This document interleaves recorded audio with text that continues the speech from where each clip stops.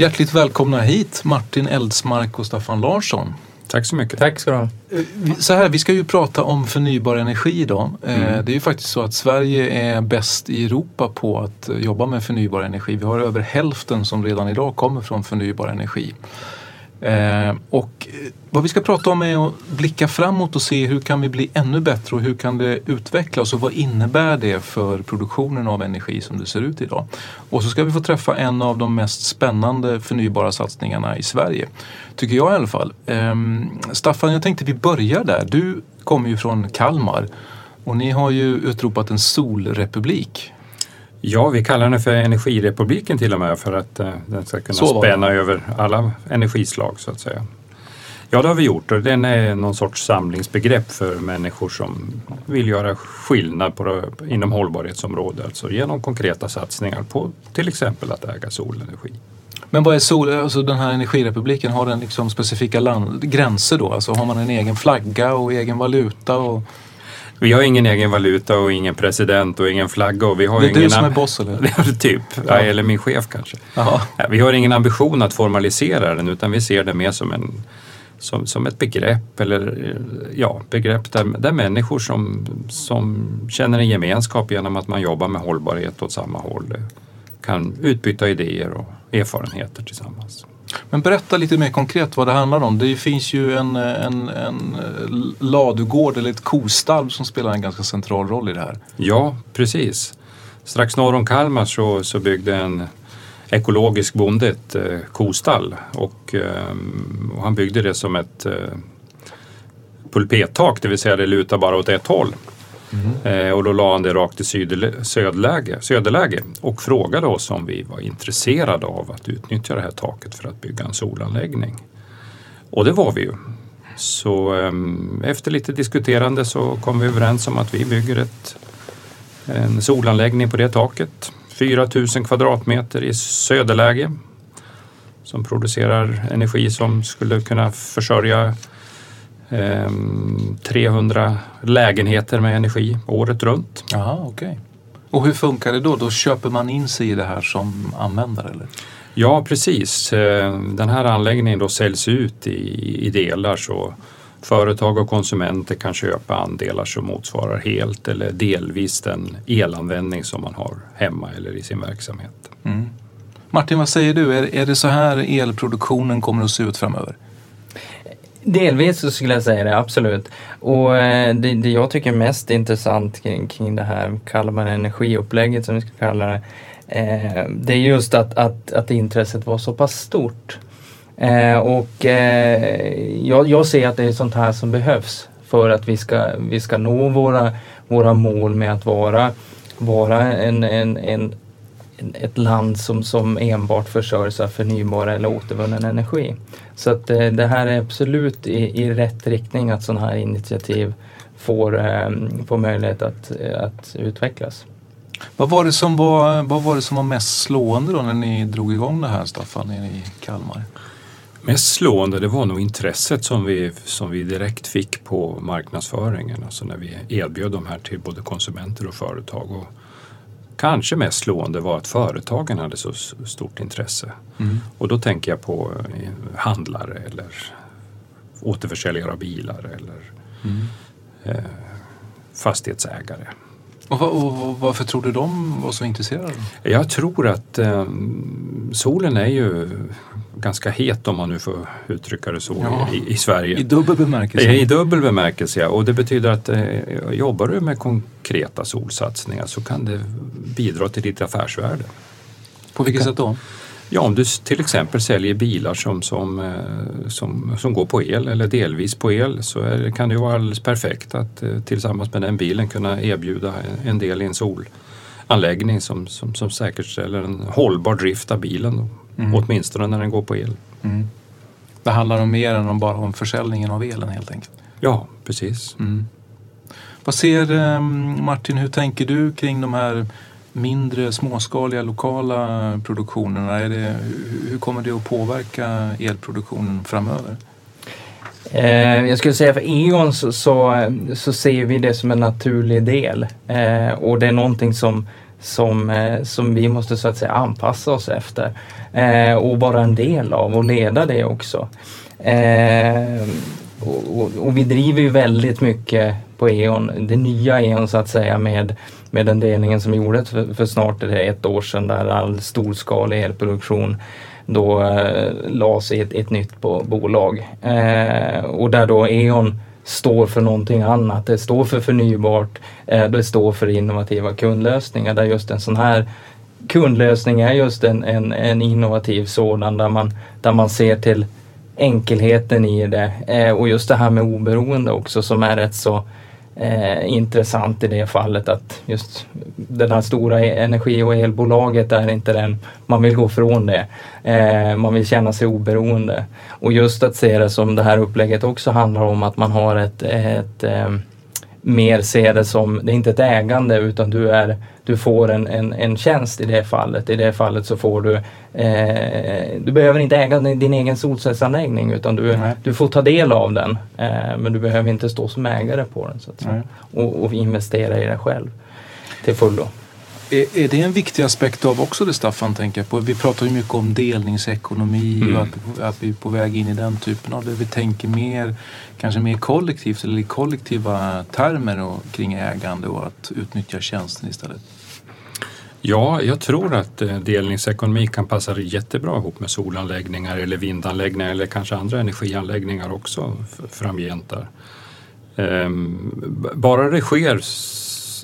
Det är bra med kollektiva lösningar men de får ju inte gå ut över liksom individen på något sätt utan det ska ju, tillsammans så ska du skapa någonting som känns bra för mig. Och det är ju bra med en kollektiv lösning, det finns ingen ägare, det finns ingen annan ägare som ska ta del av vinsterna utan det är bara du som är medlem i den här. Du äger den och du styr den väldigt direkt. En ekonomisk förening. Berätta lite om hur ser affärsmodellen ut då för er i Energirepubliken?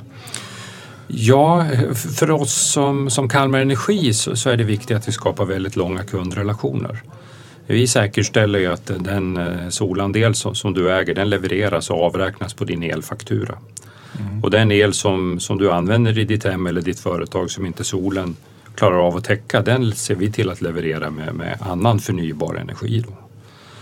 Så det är vårt sätt att få en så hur menar du konkret att det funkar? Du betalar en viss summa som användare? Som användare så köper du en andel som berättigar dig till en mängd solel. Och den ser vi till att den kommer hem till dig och avräknas på din elfaktura.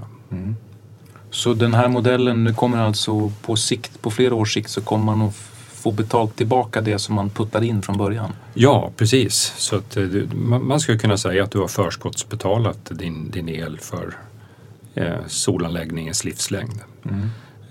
Och beroende på hur elpriset utvecklas och efter 15 till 20 år så har du fått tillbaka dina pengar. Och dessutom är du säker på att den el som du har använt helt eller delvis kommer ifrån en solanläggning. Just det. Så det finns en viktig aspekt av det här att det är lokalt producerat, alltså att det finns någon slags, det är lite som närodlat. Ja, lite som närodlat. Vi säger det i devisen för Energirepubliken att det ska vara energi härifrån och inte därifrån. Okay. Det vill säga att det finns den här lokala aspekten som Martin också var inne på. Och det finns en ambition hos både företagare och kunder att göra sig mer självförsörjande på energi. Hur möter man en sån förväntan eller efterfrågan från om man lyfter blicken lite från Energirepubliken och tittar liksom nationellt och hur tänker ni i ett stort elbolag kring en sån kommande eller kring framtidens affärsmodeller? Det är ju självklart att vi anpassar oss till det och vi vill vara med och driva det mot det också. Just att när vi pratar förnybart och hållbarhet som ett litet större ord i det så jobbar vi bland annat med hållbara städer där vi aktivt går ut och försöker få till en smarta nät exempelvis som är en förutsättning för att just sådana här lokala producenter ska kunna producera sin energi och för att det ska ske på ett väldigt effektivt och bra sätt att utnyttja den energin på rätt sätt. Då måste så att säga stödsystemen finnas där och det är absolut vi en del av.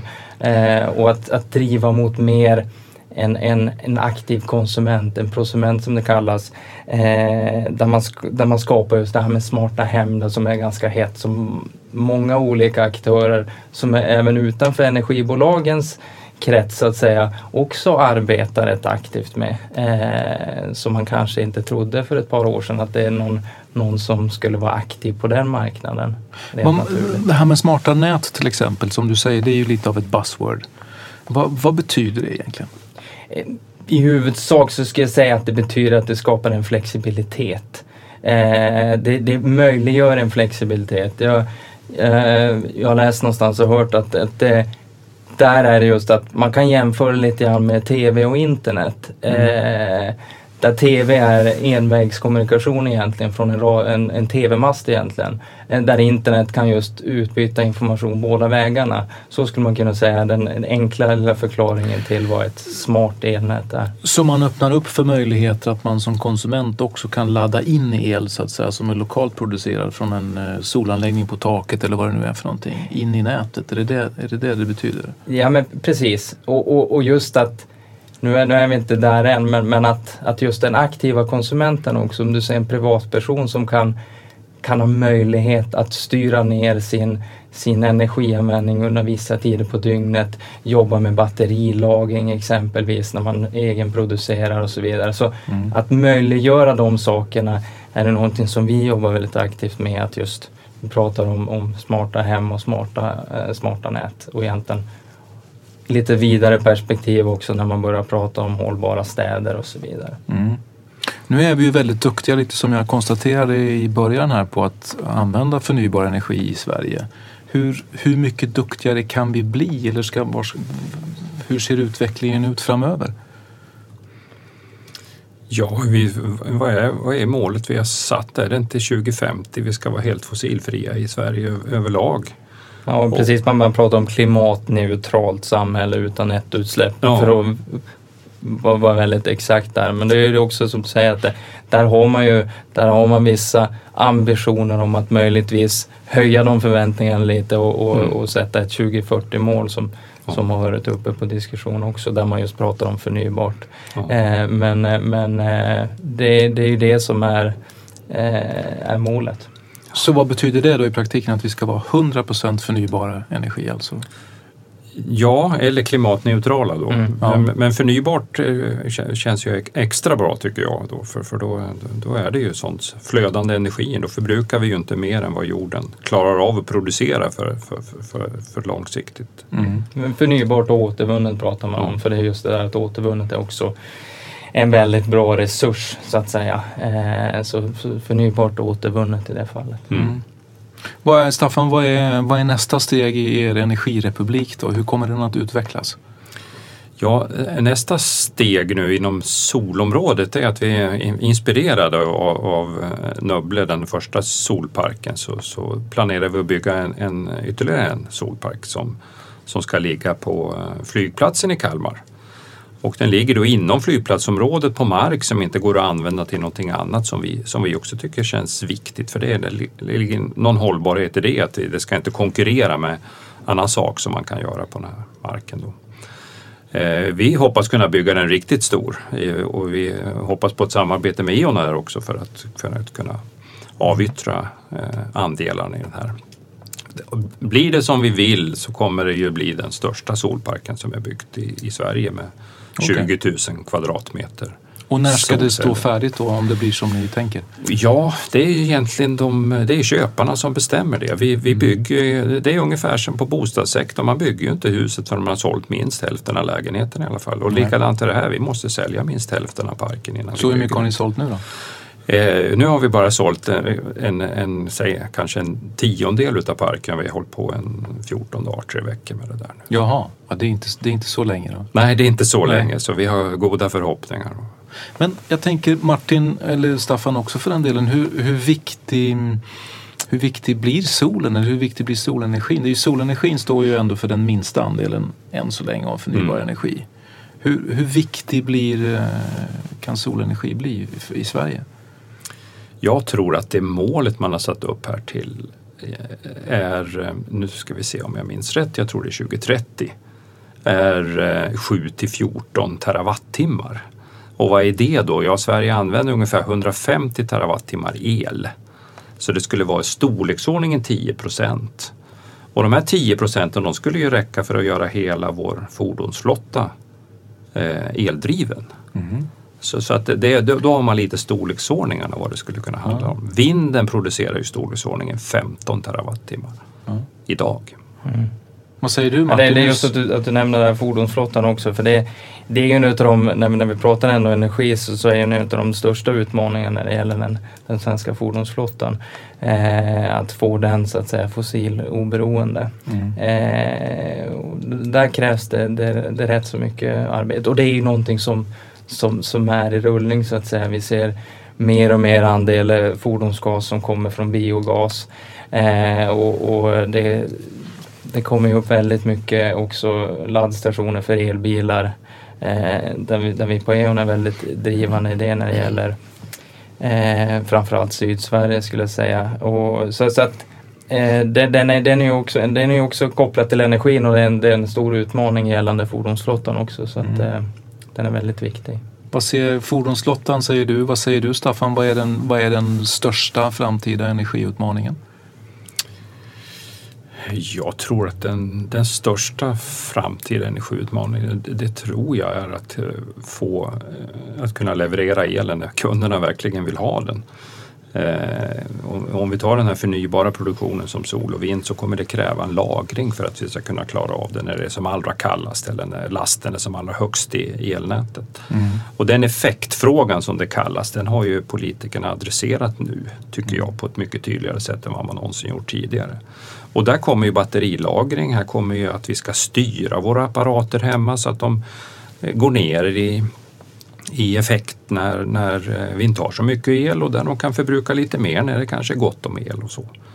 Men när det gäller just lagring, så är det väl är det någon som har knäckt den koden? Ja, det finns ju bilmodeller som har ganska rejäla batterier, och den som säljer de här bilarna har ju också powerwall som man sätter på väggen med gamla batterier som man kan nyttja. Det är ju inga jättemängder, men om de här sitter på många ställen i energisystemet så blir de ju en resurs tillsammans med till exempel bilar som innehåller batterier då. Men mycket tror jag kommer handla om att styra värmeanläggningar, alltså värmepumpar och sånt där man kan ha en tröghet i byggnaden. Det gör ingenting om energin för uppvärmning är borta en timme eller så. Hörrni, när vi sitter här igen om 5 år och gör den här podden igen, vad är det mest spännande som har hänt då inom energiområdet? Om 5 år, det är väl nästan att Trump inte klev ur klimatavtalet, skulle jag säga. Det vore väl det absolut bästa som skulle kunna hända. Ja. Jag tror vi har klarat av omställningen då. 5 år, då har vi inte avvecklat kärnkraften än. Där kan vi kanske ha olika uppfattningar, vad vet jag. Den är ju klimatneutral också, den hävdar ju några, men den är definitivt inte förnybar. Men vi har kanske tagit steg mot att få det ytterligare förnybart i Sverige. Vad tycker du, Martin, är mest fantastiskt om 5 år? Jag skulle säga att det här är ingenting som man vänder på en 5-öring. Så jag hoppas ju att vi ska ha tagit oss betydligt längre när vi pratar just förnybart. Och jag tror, det känns som att det är någonting som vi är på väldigt god väg. Du inledde rätt här tidigt att vi i Sverige är väldigt duktiga, och det handlar ju också om att vi ska visa oss och dela med oss av den. För det är lätt för oss här i lilla Sverige att vara duktiga här, men just att vi ska dela med oss till övriga delar av Europa och världen med vår kunskap. Jag tror att vi besitter väldigt mycket kunskap här i Sverige som kan komma till stor nytta i övriga delar av Europa bland annat. Vi har ju talat rätt mycket om el nu och förnybar energi och så, men vi får inte glömma bort andra stora energislag som vi har, och det är ju fjärrvärmen till exempel. Där vi sedan 70-talet och de första oljekriserna har varit fantastiskt duktiga på att ställa om till förnybara energikällor.